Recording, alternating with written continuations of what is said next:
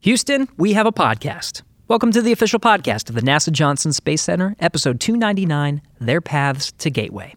I'm Garrett Jordan, and I'll be your host today. On this podcast, we're bringing the experts, scientists, engineers, and astronauts all to let you know what's going on in the world of human spaceflight and more.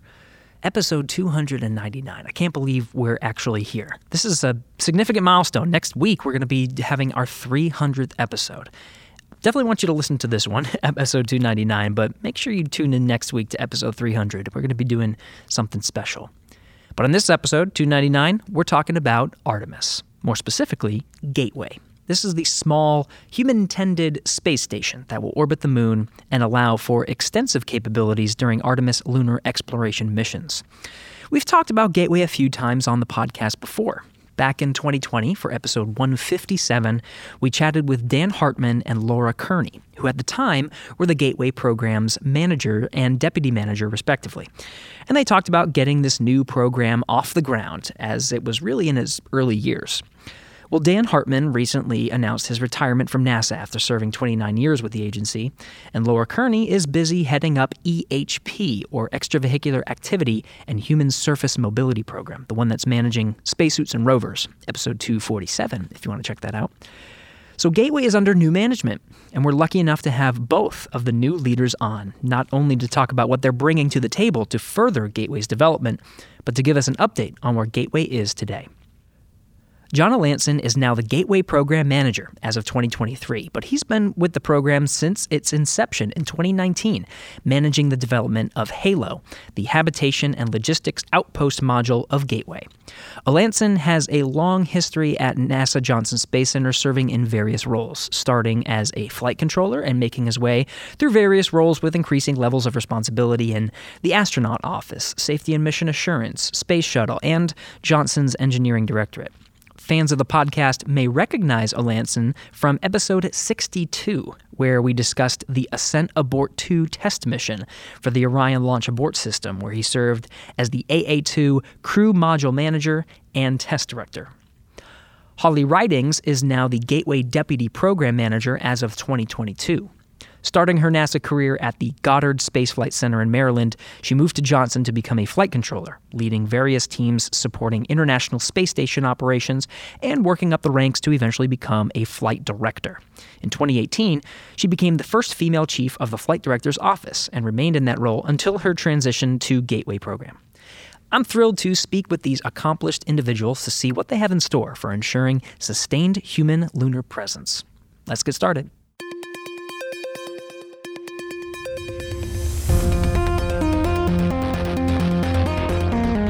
Minus 5 seconds and counting. Mark. Mission start. E0. Launch commit light circle correct. There she goes. Houston, we have a podcast. John and Holly, thank you so much for coming on Houston, we have a podcast. A pleasure to have you both. Yeah, it's great to be here. Thanks for inviting us. Yeah, thanks for inviting us. It's going to be awesome. I know. All right, so both of you are the leaders of Gateway. We have a lot to talk about. First, let's just sort of get to know you. Who are the managers? Who are the folks that are leading Gateway? John, we'll start with you. We had you on the podcast before to talk AA-2, but I know you have a long history at NASA. So what led you to where you are today? So I've actually bounced around through my career in a wide variety of activities here at Johnson Space Center. I started as a flight controller, so I have some operational experience similar to Holly, but nowhere near the depth that she has. But from that, I moved into a number of other areas. I worked in the crew office as a flight crew engineer for a couple of years. I was in SNMA. I worked in the shuttle program. But largely what led me to Gateway is leading several in-house projects where we did design, development, and delivery of complex spacecraft level vehicles, and really that's the experience that brought me to Gateway, where I was working on HALO for a while, and then now fortunate to be in the position to lead the program. And last we talked to you, you were working on that Ascent Abort 2 mission. And we talked to you ahead of that mission, but Correct. I know we got to chatting a little bit beforehand, and right around that time where that mission was happening and right where the time we recorded the podcast, that was sort of your introduction to Gateway, and there was a lot of overlap with that too. So there was for actually both AA2 and Morpheus before it. Again, building those vehicles in-house and dealing with all of the issues that come with design and development and actually producing that hardware all led to the time where as Gateway was starting, there was an opportunity to actually build out some of the early elements of Gateway. And so that overlap is what led me and several of the folks from the AA2 team actually into Gateway to help bring that expertise to the design and development aspects. And you were quite successful. You worked with Halo. You received the NASA Outstanding Leadership Medal in 2022. That sort of recognition, I think, maybe catapulted you as one of the lead contenders to eventually become program manager, possibly. I've been very fortunate to have the opportunities through my career, right? And a lot of it is really great teams. It's working with a lot of great people. Here at JSC and across the agency, honestly, every project I've worked has been multi-center and bringing a lot of expertise across the agency to bring those to fruition. And I think that's what Gateway really embodies today. And Dan and Laura actually did a great job of actually creating that culture initially, and we try to just continue that, Holly and I, as we go forward today. Wonderful. It's a theme that we hear constantly because we get a lot of guests, especially from the Johnson Space Center here, and it's a constant theme through all the programs. It's just it takes a team. We all have to do this together. That's 100% correct. All right. Holly, you are no stranger to teams, and you've spent a lot of time at NASA. Tell us about what led you to where you are as Gateway Deputy. All right. Well, what led me to the Gateway Deputy? So, backing up a little bit, most of my experience is in human spaceflight operations. So, flight operations directorate here at the Johnson Space Center. Before that, I spent a few years right out of college at the Goddard Space Flight Center, was able to experience a little bit about the different NASA centers, their different personalities and cultures. But the bulk of my career has been that flight operations. So got here in time to launch the first element of the International Space Station, which is pretty exciting. And so kind of lived through all of that assembly sequence and assembly complete, and then on into really what we're doing today, which is the science on the International Space Station. So that was run through some thermal systems, some guidance navigation systems, all working in mission control. Was lucky enough to be a flight director when we first started doing all of the commercial work that we do today. Yeah.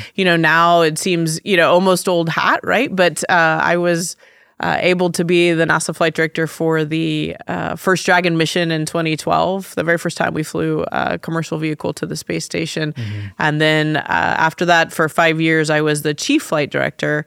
And during that period of time, for example, we did, Bob and Doug and the first, crewed Dragon to the space station. So it was an amazing, run through, 20 years of operations. Then a year and a half ago, had some great mentoring here at NASA. One of the things we do is we try to work really hard on development and growing our people. And so it was suggested to me maybe to go learn a little bit more about the different parts of spaceflight, right? So I'd spent 20 years in just the operations execution. So sort of the end, right? After the hardware's been designed and developed and verified. So Gateway was an opportunity to kind of sort of step backwards in the life cycle. When you do the chief flight director job, you work with all of the different programs. So you have this huge breadth. And so one of the great things about Gateway is it's very similar, right? It has all these different elements. We'll talk about it, I'm sure, here in a few minutes. Oh, yeah. And so for me, it was a really great fit. I went from running a high-powered,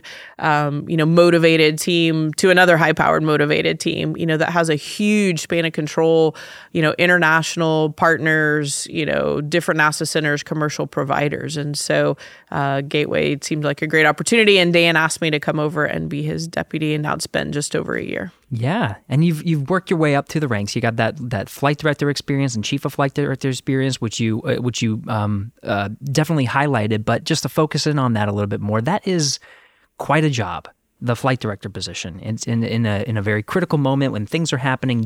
Everyone's turning towards you. You have to make those decisions. It is truly like a pinnacle of leadership if you think about it. When you think about your approach to leadership in the flight control room and how those skills that you translate to this leadership role, is it a lot of the same, or have you made some sort of tweaks along the way to become, a leader in Gateway? So it actually ends up being more similar than maybe I thought it would have been, right? I mean, on the surface, when I said, I'm going to go from operations to programs, everybody kind of went, ooh, that seems strange, right? People don't often do that from the position I was in the operations world. So I did get a lot of strange looks, but I will tell you, having done it for a year plus now, it's very, very similar, right? You need to take care of your team first and foremost, right? You got to have a good communication system. You got to do preparation, right? And when they bring you problems, you have to assess the risk, right? Now, in the control center, sometimes that's a matter of minutes. And in the program where we are right now, in terms of development, it's not minutes, but it's also not, a long period of time. If it gets to John or to I, the team needs help, you need a decision, you need to move forward. The specifics are different, right? You're deciding to, change a piece of hardware, and on orbit, maybe you're deciding how you operate that hardware or a task that the crew's doing, or you're outside doing an EVA, you bring the crew in. So the specifics are different, but the algorithm is very, very similar in terms of assessing the risk, the pros and cons, whether that's financial or schedule or on orbit, the safety of the crew member always comes first, and then you make a choice. So team, communication, risk management, it's very similar. Yeah, it sounds it. And so John, think kind of bouncing off of these points that Holly is taking, this approach to leadership. You have similar leadership in leading programs. So how do you guys work together, as you talk about teams, as a team to lead, like using each of your skills to help Gateway to progress forward? Actually, you can take what Holly was just talking about, right? It's all about complementary leadership, right? We work together as a team. We obviously have different backgrounds, right? But the experience still leads to teams, right? And managing risk, right? We've worked first on establishing the culture within Gateway. And like I mentioned earlier, Dan and Laura did a really good job of setting that bit. And so Holly and I put a lot of effort into maintaining the culture that's there, right? A culture that promotes the team working together, the interactions that lead to thoughtful risk management, right? Appropriate decision making, the ability to assess and adjudicate risk, as Holly was talking about. It's all setting that stage initially to be able to make the decisions that need to be made to move forward. So we work in tandem to assess all of those items. Holly's got great operational experience, and if you back up a little bit and you think about Gateway as a whole, we're in design and development now, but we're not far from being operational. Right. So we have to be able to move from building the spacecraft to actually flying the spacecraft. And how do we evolve the program from where we are today to where we're going to be? It requires both perspectives, from a design and development and an operational perspective, to bring all that together. And so that complementary leadership is how we work together with the team. What else has Dan and Laura passed on to you? Because the transition has happened within these past couple of short years. You said they established that culture, and you guys want to continue that culture because it sounds like it's been successful up to this point. What other lessons have they sort of kind of passed on to you to continue the progress that they set? Watching Dan, for me, again, had the opportunity to come over and be his deputy for just under a year. And that was one of the big draws of Gateway, was to learn from Dan Hartman. Yeah. Because, anybody who's met him, he is amazing. So there's a long list, but some of the things that stuck out to me in terms of how he ran the team. So Gateway is a small program team, but also then a large team in all of the people that support Gateway, if that makes sense, right? Yes. So if you have sort of your core leadership team, there's only about 30 plus of us. But then, with engineering and safety and the multiple NASA centers and commercial partners. And so he always had this very calm sense about him. And so when you do big jobs like that, you can often kind of run around and, try to do everything all the time. And it sort of creates this, energy that's maybe a little too much. And he was always very just calm. And it was amazing to watch him run this big distributed, system trying to get Gateway built. The other thing is he would look ahead and he would always be saying, okay, well what do we do in 3 months? Like, what problem are we trying to solve that's 3 months from now? And that was, he would just say that to me every day. Okay, well, what's the next 3 months? Where are we trying to get to? And then on a tactical level, every day would be, okay, well, what problem are we solving today? And so people think of programs, can think of them as moving slower than operations. You were asking about the comparisons early, but the way Dan did it, again, he had this big calm presence. He had this strategic vision, 3 months or even farther out. And then he had this, okay, well, what problem are we trying to solve today? And our job was to take the 5% that got to us and help the team move forward, get them unstuck. And most of the time they just needed, a decision or some advice or a different way to look at things. And so that was kind of the algorithm, that now I have in my head. Stay calm, look 3 months out, make a decision when you can help your team. Beautifully described. Now we keep talking about Gateway. We keep talking we've as if we've established sort of what this is, and we have on the podcast before. But let's just sort of get into the high level, because you guys ultimately go out and have engagements with the different stakeholders. Holly, you mentioned commercial partners and things like that, even the public. So when you go out and try to capture just the very high level, and someone asks you, "What is Gateway?" John, what do you usually say? So that's a great question, and we do get that a lot, right? There's a lot of different ways to capture what Gateway is. It is a mini space station that we will put in orbit around the moon. That's physically what it is. But really, what we're establishing is a sustained human presence in cislunar space. Right? Gateway provides that platform, that access to cislunar space for the exploration that we want to do on the lunar surface, but it also establishes the blueprint for how we want to do exploration in more distant planets or extraterrestrial bodies in the future, right? Mars in particular. So it starts that cadence of what do we need to do to actually execute exploration to be able to get us to Mars.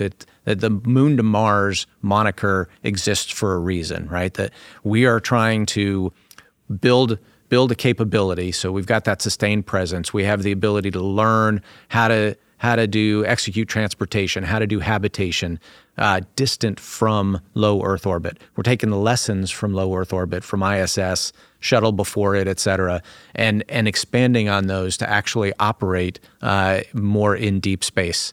But then you build on that as well, and you add science capabilities. You add the ability to actually understand heliophysics and space weather and those types of things out in that environment. All of that adds to what Gateway is bringing to the Artemis program. So my mind, the way I talk about Gateway, it's the cornerstone of Artemis, right? It is that foundation that enables Artemis to be completed. Yeah, kind of bouncing off of Holly's point of, Dan's mentality of thinking, what can we solve today? What can we solve in the future, right? I think that sort of translates nice to your description of what Gateway is, because it's not just a near-term solution for access to the moon. You're thinking about Mars. Absolutely. It's all about how do we continue that deep space human exploration. Okay. Now, what is Gateway made of? You talked about, John, Halo, something you worked on in the beginning of the program. That was one of your big things. So now if we're getting to start getting into the pieces of Gateway, what's that component, Halo? Okay, so that's great. So Gateway, like as I mentioned, relatively small space station, 1-bedroom apartment-ish versus a 6-bedroom house that you might see as ISS, right? So scale-wise, that's what you're looking at. PPE, the power and propulsion element, is the workhorse, right? It's providing the solar arrays, the propulsion system for the entire stack. Right? So PPE, that's being led out of Glenn Research Center, produced by Maxar, and so that's one of the first elements. Halo is the other, the Habitation and Logistics Outpost. That's the first habitable module that's being produced, led here at JSC, produced by Northrop Grumman. Okay. And then those two elements will actually be integrated on the ground and launched together in the first launch. So they'll be launched on a SpaceX Falcon Heavy. Okay. about 3 years from now, ish, right? That time frame is what we're looking at there. So you get that activity on its way. That's what's called Gateway Initial Capability. It's that co-manifested vehicle will launch, and it will take about a year for that vehicle to spiral out into the near rectilinear halo orbit, the NRHO, that the Gateway will be in orbit around the moon. So it takes about a year for that activity to happen. It's using solar electric propulsion to continue to raise the orbit, right? So that's actually a big technological advancement that Gateway is demonstrating in doing that. So you have those elements that are the initial capability. And then there's the Gateway Logistics Services that is led out of Kennedy Space Center. And that's where currently we have SpaceX on contract to provide a logistics capability to the Gateway on a mission requirement basis. So we can actually bring food and clothing and maintenance items and the other things needed to actually execute the missions at Gateway. Then we have a lot of international partner elements. So Holly mentioned the international partners earlier. Right? That's a big part of what Gateway is. It's all about the international cooperation and collaboration that we're doing. So you have the international habitat that ESA is providing. Within that international habitat, JAXA is providing all the environmental control systems that will be a part of that. You have the European Refueling Module, ERM, that ESA is also providing. That's going to enable us to refuel Gateway so we can extend its life as we continue. There will also be an airlock. And Canada, CSA, is providing an external robotic system advanced beyond what ISS, what they've been providing for ISS, right? So next generation arm that will be on Gateway as well. So those are the pieces that will initially make up Gateway, right? So that's what the station will look like. Okay. Now, bouncing off of that, Holly, this sounds very familiar with the commercial, with the international. Sounds a lot like, John said a mini space station. Sounds a lot like there are so many elements pulled from the International Space Station program and the successes of that, which you spent much of your career focusing on from an operations perspective. There sounds to be so many parallels to that are in this program. Yeah. So first of all, there are a lot of parallels, and we are, very lucky that our Gateway team has a lot of people with International Space Station experience to come and carry that forward. So probably a month ago, I was over at Space Center Houston doing a panel with some of the Skylab crew members, right? Wow. And so I point that out because it pointed out to me that there's both parallels and differences with the International Space Station, right? So the concept of taking elements, right, and building them and then putting them together, as John was describing, either on the ground for launch or then on orbit, right? International Space Station. We did that for years, assembly. And so that is a challenge in terms of integration, in terms of launch, and we all have experience doing that. We also then have a lot of experience flying on orbit, right? So to go up and come home is one type of flying, right? And to have something on orbit that you are continuously taking care of, right? We use the word sustaining, but continuous operations is very different than the other elements that are currently in the Artemis enterprise. So in that way, we are much more like the International Space Station, because once we get on orbit, we are there. We have to have people operate it. We have to fix problems. It is continuous. And so that's a lot of the work we're doing inside Gateways to start to think about that evolution. And much of that comes from our experience in the International Space Station. But what's interesting about the Skylab discussion, right, is they didn't have the communication we do today in low Earth orbit. There weren't GPS satellites. You couldn't talk to the crew almost every minute of every day or get data down from the space station almost every minute of every day. And in that way, the Gateway will be much more like Skylab because we don't have a communication system yet around the moon. There will be big periods of time where we're not necessarily going to get data or talk to the crew members, or if we do, it's going to be much less than what we're used to with low Earth orbit. So you start thinking about how do we sort of alter our operational strategy in order to account for that. The other big piece of it, right, is that Gateway will not have people on it all the time. Like the International Space Station has people on it all the time, continuously crewed for, 20 plus years now. Gateway, and John mentioned this, is outpost, right? So Skylab was an outpost. There was periods of time where there was no crew. So to button it up, leave, you had to come back. And they had to take care of things at break when they're gone. And so we have to do that, and we have to be able to do spacewalks. We have automation that's built in. We're doing robotics.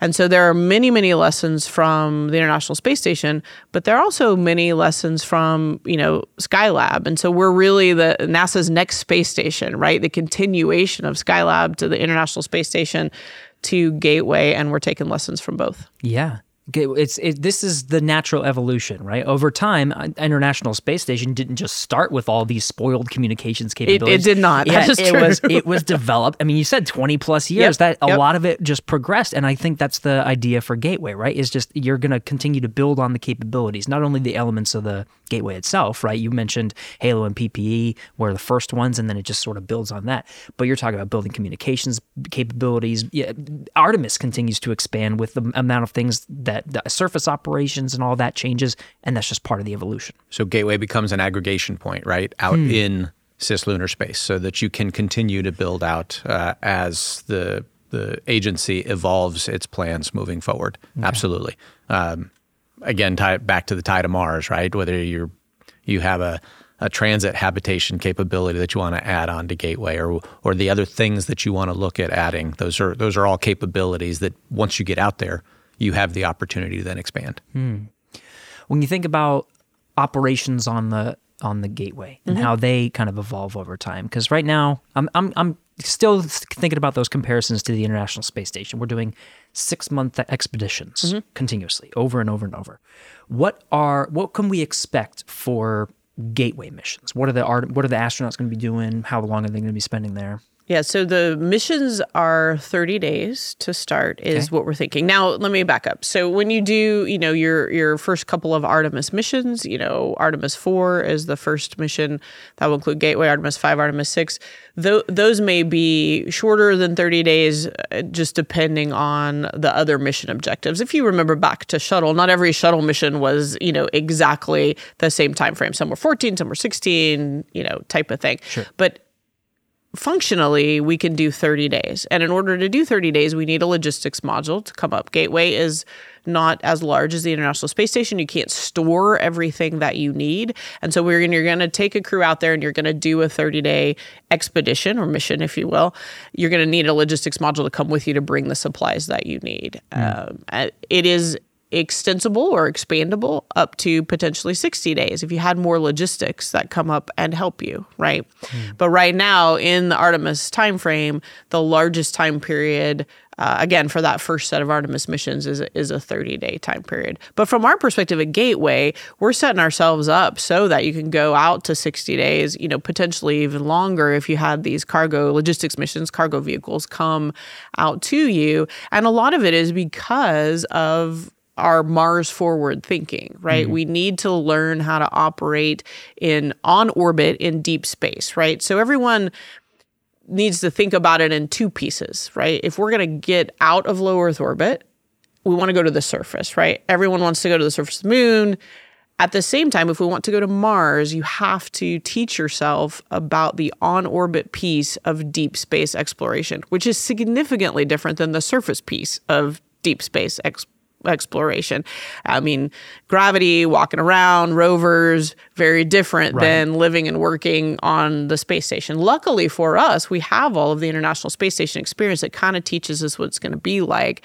But in the beginning for Gateway, it's going to be these 30-day expeditions where you're kind of, trucking your cargo in, you hang out, and then the crew members that are on orbit will do quite a bit of science. Again, Mars forward. So the science program will end up being defined by a couple of things. One, what our science mission director and our science teams at NASA want to do in the moon orbit, NRHO, but also what we're thinking we need to understand to get to Mars. Right. Okay. So building off of that, the Mars forward thinking, if we think about early concepts for Mars missions and what that would take. A lot of what a Mars mission is the travel between Earth and Mars. There's concepts out there that you can be on the surface of Mars for 30 days, but for months and months and months and months and months, you are in a transit habitat between the two. And so I guess when you say, Holly, Mars forward, that's what you're thinking. We gotta get a pretty good understanding of what it's going to take for, even if it's not necessarily Gateway, something Gateway-like, and make sure we got that down, because that's what a lot of the Mars mission is going to be. Yeah, and at the moon, I mean, you're far from home compared to low Earth orbit. I mean, you can get home from the International Space Station in 4 to 6 hours, depending on the orbit, right? You can't get home from the moon. Best case scenario, you're in the 4 to 5 day time frame, and that's if you're not on the surface, right? If you're on the surface, you've got to wait for your ride to come around and pick you up, so you can ascend off the surface, meet up with it, and then head home. And so, from a crew member standpoint, safety, success of the mission, how we design missions, we've got to learn that. Spacewalks, right? Spacewalks in a NRHO orbit around the moon, which puts you close on one side and really far away from the moon. It's like a big egg-shaped, ellipse around the moon, going to be very different, right? You have a little bit of microgravity around the Earth, so that, if you drop something on an EVA, it decays and gets out of your way.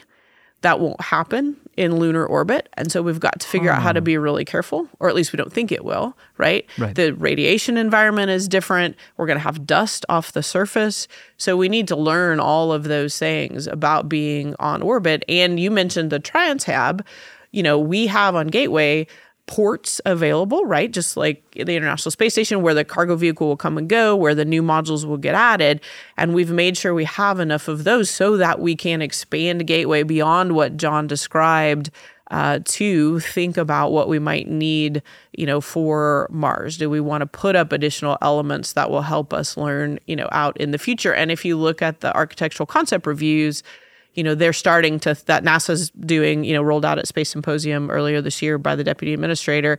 We're starting to think about those things, and Gateway will be a great opportunity for that. Yeah, we actually just talked to Kathy very recently on this podcast, and she's absolutely stunned us by talking about, she was thinking, where we used to say, 3 months ahead when you're talking about the plan, and of course you guys are thinking longer than that, but she was thinking way out. Absolutely. And she was talking about using Gateway, using lunar surface operations as a practice run for Mars. Absolutely. Because you said, it's more challenging than low Earth orbit. Low Earth orbit, you can be home in a matter of hours. You get that days, but it's still better than the months it would take on a Mars mission. So you can practice all the systems. You can be in Gateway for a long time. You can do the surface operations, basically a dress rehearsal.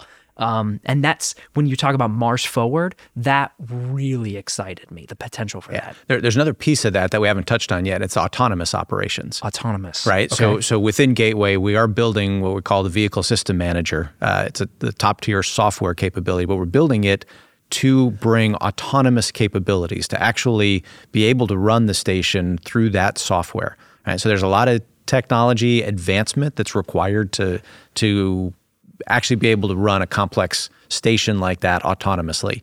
And so we're building that, and we're creating a base for it in our first launch even, that we can evolve over time to build that autonomous capability. So when you talk about things in the future, like a TransHab or things like that, you're going to want more and more capability of the vehicle to take care of itself where it can, right? To limit what you need crew to be able to do, right? So I think all of those advanced capabilities, that all feeds into what Holly was talking about, and how you move forward from what we're doing today and lead into your capability to go explore Mars. Yeah. It's a little bit different, Holly, from your experience in the International Space Station. It's almost, can it be considered a fundamental shift in how you do the operations with this autonomous, It just sounds different. So I'm wondering how, with your experience in International Space Station and the lessons you've learned over time on how to make space station operations, you kind of have to redesign that in a way to give certain autonomy to the systems, to the crew.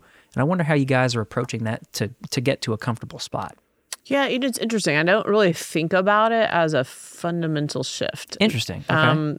So human spaceflight operations in low Earth orbit is lots of different things, right? We partner with, SpaceX, we partner with Boeing, we partner with, Canadians, Japanese, Europeans, and the way you fly a joint mission with all of them, depending on the objectives in the spacecraft, is all slightly different, right?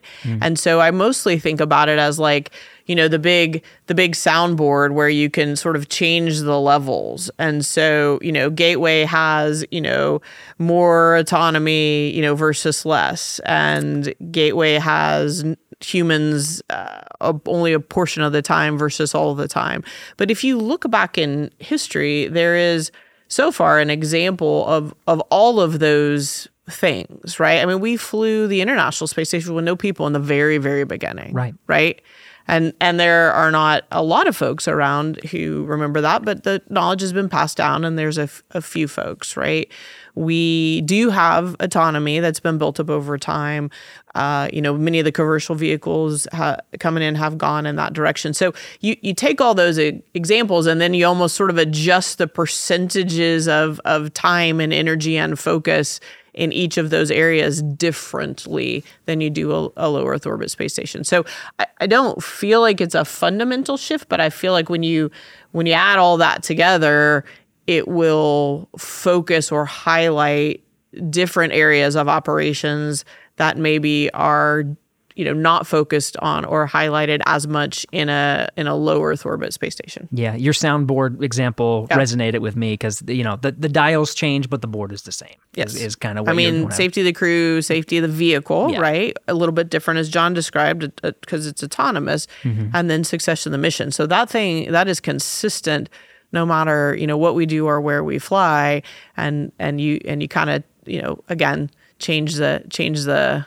percentage of skill that you apply in each case. We'll have new people to fly with, right? So John mentioned, Maxar building our power propulsion element. They are a new entrant to human spaceflight. So from an operations perspective, we've not partnered with them, and they'll be really important in the execution of the mission when we fly PPE. The initial checkout, the sustaining engineering, they will be new. Potentially we'll have new international partners, other new commercial partners as we go along with Gateway. So, but again, we've done that before, low Earth orbit, as we brought on the many people that fly with us today. So we understand the process, but the details will be a little different. Okay.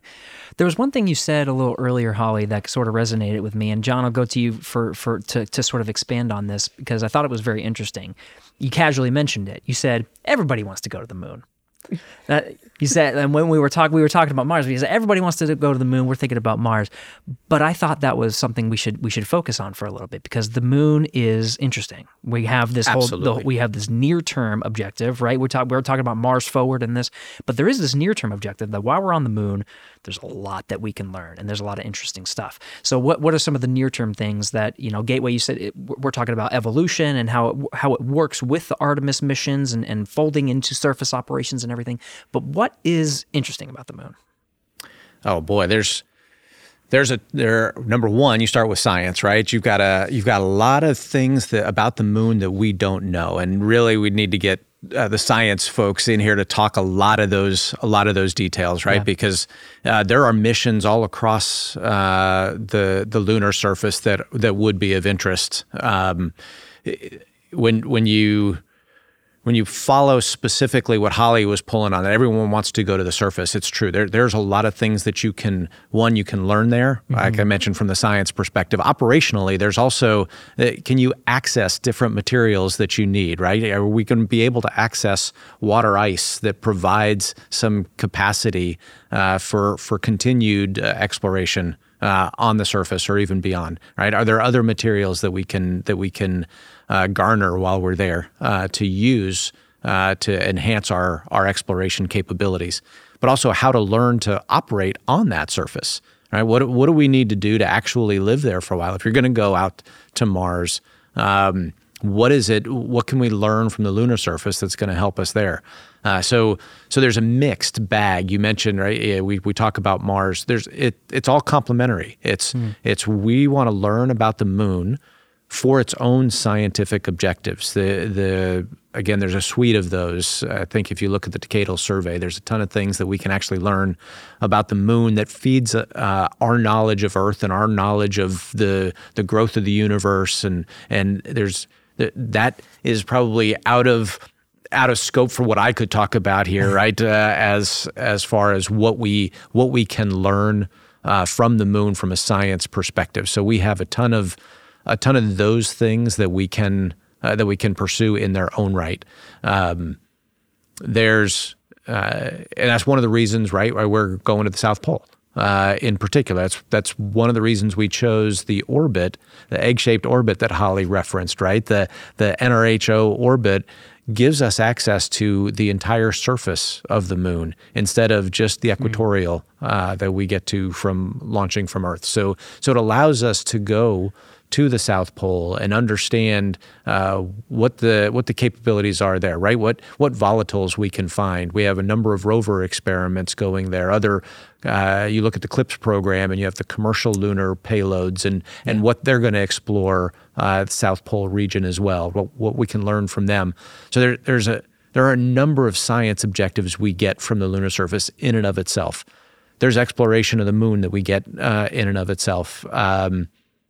But from our perspective, being strategic and trying to make sure that we're outfitting Gateway such that the lessons we learn not only enable the exploration of the moon itself, but set us up for that pursuit of further destinations. We're trying to always keep that in mind. So there's always both sides to that coin that are part of our strategic planning. Very important. So since I'm the one who threw the comment out and everyone wants to go to the surface, I'll give you my perspective, right? So I think it started out as, let's land on the moon, right? In our generation, let's do this amazing, positive thing. But I think it's gone so far beyond that, right? I mean, one of NASA's core objectives is this sustainability, right? I mean, it's nice to just go, amazing, but we want to make it sustainable. Well, sustainability is about infrastructure, right? You can't sustain something without infrastructure. Right. And so, International Space Station, low Earth orbit, we've learned how to do that. You have to have spare parts and you have to have, logistics, cargo vehicles coming up, right? And you have to have routine maintenance. And those things maybe are not as flashy, but they are vitally important. And so for Gateway, we have, and John's been here much longer than I have, thought about those things, spare parts, maintenance, the autonomous, capability. For the surface, the good news is that everyone wants to go to the surface. And because now everyone wants to go to the surface, we can start thinking about that infrastructure that will give us sustainability. And there's sort of something in it for everyone, right? No matter who you are, commercial, international, big or small, there is probably something that you can contribute, right? We need power systems. We need communication systems. We need habitation. How do you fly something down and move it from point A to point B so that the rover that you landed, doesn't run out of fuel and can't be used again? And so people are just now starting to think about it. So I actually think it's great that everyone wants to go to the surface because there's a lot of work to do. The same is true for us on orbit Gateway. I just think because of our space station heritage, we've thought through that a little bit more, right? And the surface is kind of just starting in that area. Yeah, and you kind of have a general sense of the needs and like the infrastructure that makes the International Space Station successful in low Earth orbit. And you talked about expanding on everyone. We mentioned this a couple of times, but just to focus on it is there's a lot of people involved. You guys were describing how, like here at the Gateway program, the program itself is small, but then it trickles out into, and we've mentioned a number of these folks, Maxar, Northrop Grumman. You guys have to work with the Orion program. We're working with international partners. This thing starts to build out. So when you talk about sustainability, with all these different players involved, right, everyone's contributing to those greater goals. The idea here is this is not something that just fades away. It's what you're trying to build. You have this community of all these stakeholders that want to do these things, and you're working with them continuously. Absolutely, we are, right? And as Holly mentioned earlier, right, it kind of starts with that core team that we have. That I just want to emphasize the importance of the role they play and the excellent capabilities that they bring to the table, right? It is all about the team establishing that we talked culture, but it's also that leadership, them displaying the leadership that we need to move forward. But then you talk all the stakeholders and the partners that we have. You touched on several of them. There's HLS as well, right? There's pretty much, if you're going down to the surface through the Artemis campaign, you're touching Gateway, right? That's why I used Cornerstone as the example. Right. You're going to aggregate those capabilities at the Gateway. And so the ability to be able to work with, to collaborate with, and integrate with all of those different stakeholders is incredibly important. It is the core of our jobs, I believe, right, is to actually enable that collaboration, that integration. And so you see a lot of the team, that's what they're doing. You have a broad team running all across the world. Even those commercial partners you mentioned, Maxar and Northrop Grumman, right? They have suppliers that are all over the world, right? That are producing key parts for Gateway. You have all of our international partners that have their suppliers.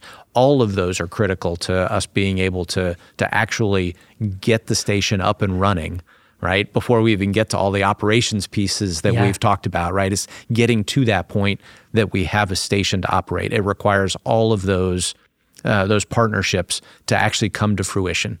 And so that's really, you go back to your first questions. How do we work together to try to lead this program? Is to try to enable all of those connections to work as efficiently and effectively as we can to produce this space station. Holly, I'm kind of thinking about what John is saying right now and all the different pieces that come together. And going back to your experience, because you said you were involved with the space station program from the first element. And so you've seen over time the International Space Station, how it's grown into what it is today with international partners. You said you were part of the first Dragon missions, commercial partners, things like that, and how that happened over time.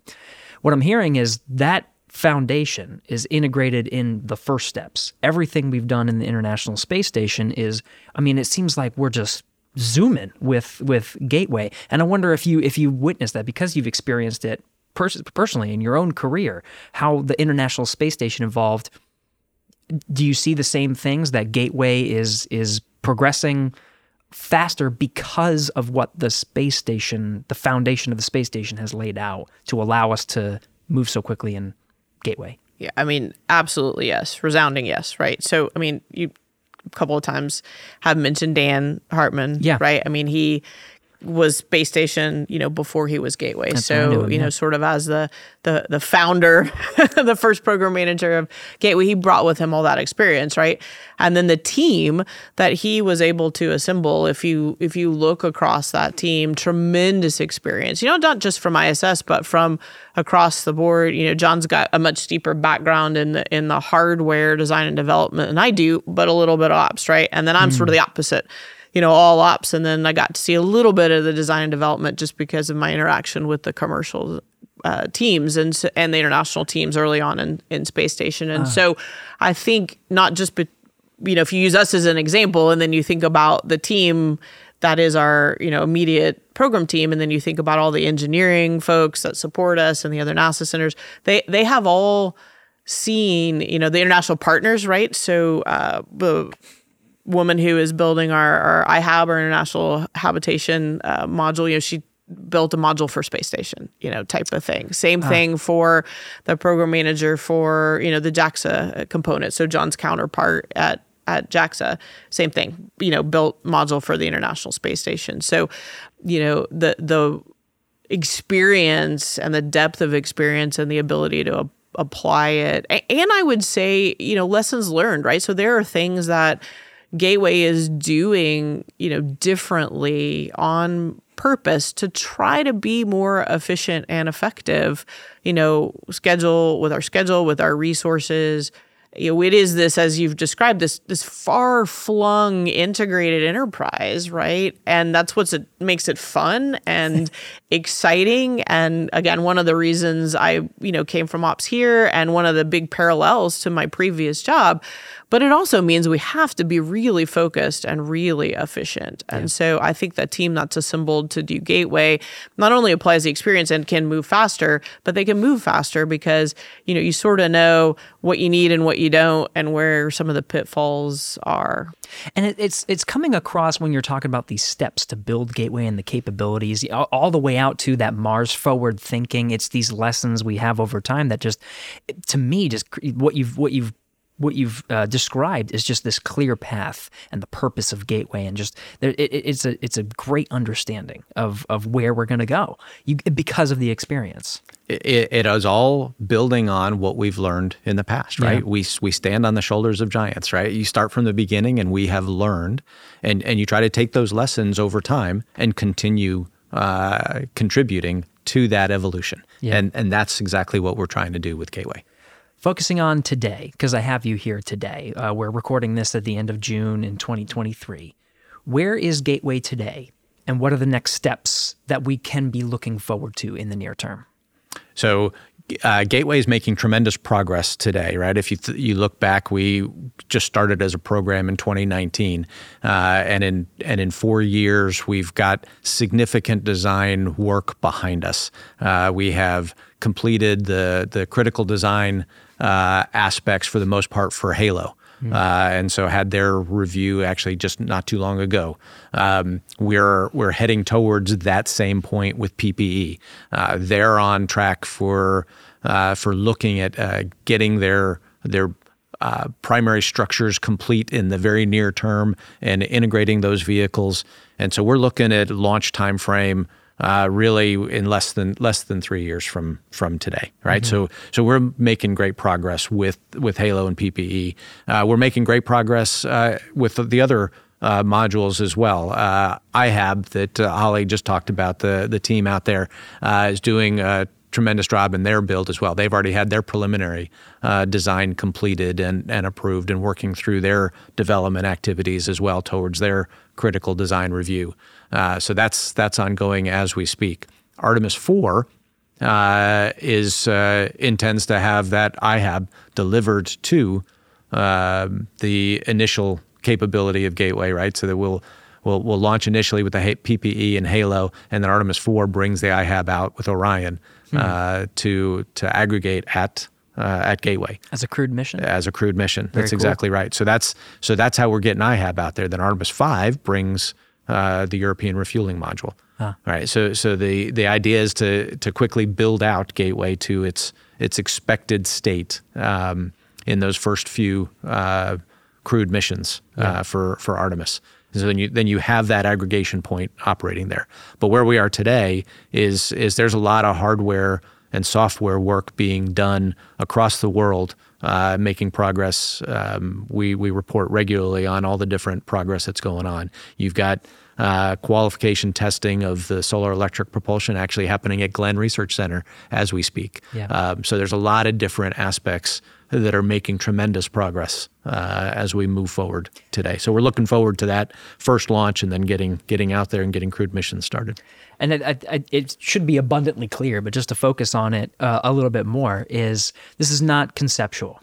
Gateway. This is happening. This is happening. We're cutting metals. We're testing the software. Like we have the partners. Like this is happening. This is absolutely happening. It's interesting that you say that, right? Because we go out and talk about Gateway a lot, and we get that reaction a lot, right? People think it is conceptual, and there is a tremendous amount of hardware. I mean, pressure cells, batteries, various systems that are all over the world and will, already have started to be assembled into the completed spacecraft, here in the not too distant future, right? So you were talking about Halo, and it's over at one of our partners in Europe, being welded, and then Northrop Grumman will move it over to the U.S. to a facility that they built. And I mean, that is not very far away that we will have the entire pressure shell, here in the U.S. getting outfitted, in the fall is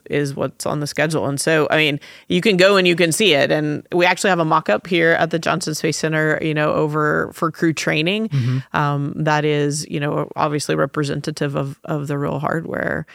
which is exciting because people can kind of see it and experience what it's going to be like. So it's interesting. Everyone asks us that question. I've not really figured out why, and we're always like, there's actually lots of hardware, and we're pretty far along. And I mean, we are going to be the very first permanent piece of the entire Artemis enterprise, right? So, you said you had Kathy Kerner on, and they're thinking, 40 years in the future. Well, we're the foothold. We are the very first permanent hook, and the hardware is being built, and it's not very far away. This has been so exciting to talk to the both of you, not because of your leadership capabilities and what you bring to Gateway and how you describe to Gateway, but the energy is contagious of what you're saying. You're very excited for Gateway and what it has to bring. But going off of what you were saying, Holly, on just, you get approached and people are like, this is not conceptual, this is the real thing. When you get asked the question, why Gateway?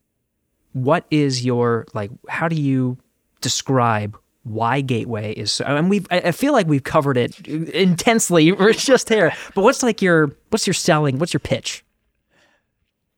So it is a question that has come up fairly often for years, right? Since we started. Why Gateway? I start with the sustained presence. It really starts there. It is not just going back to the moon. It's going back to the moon to stay.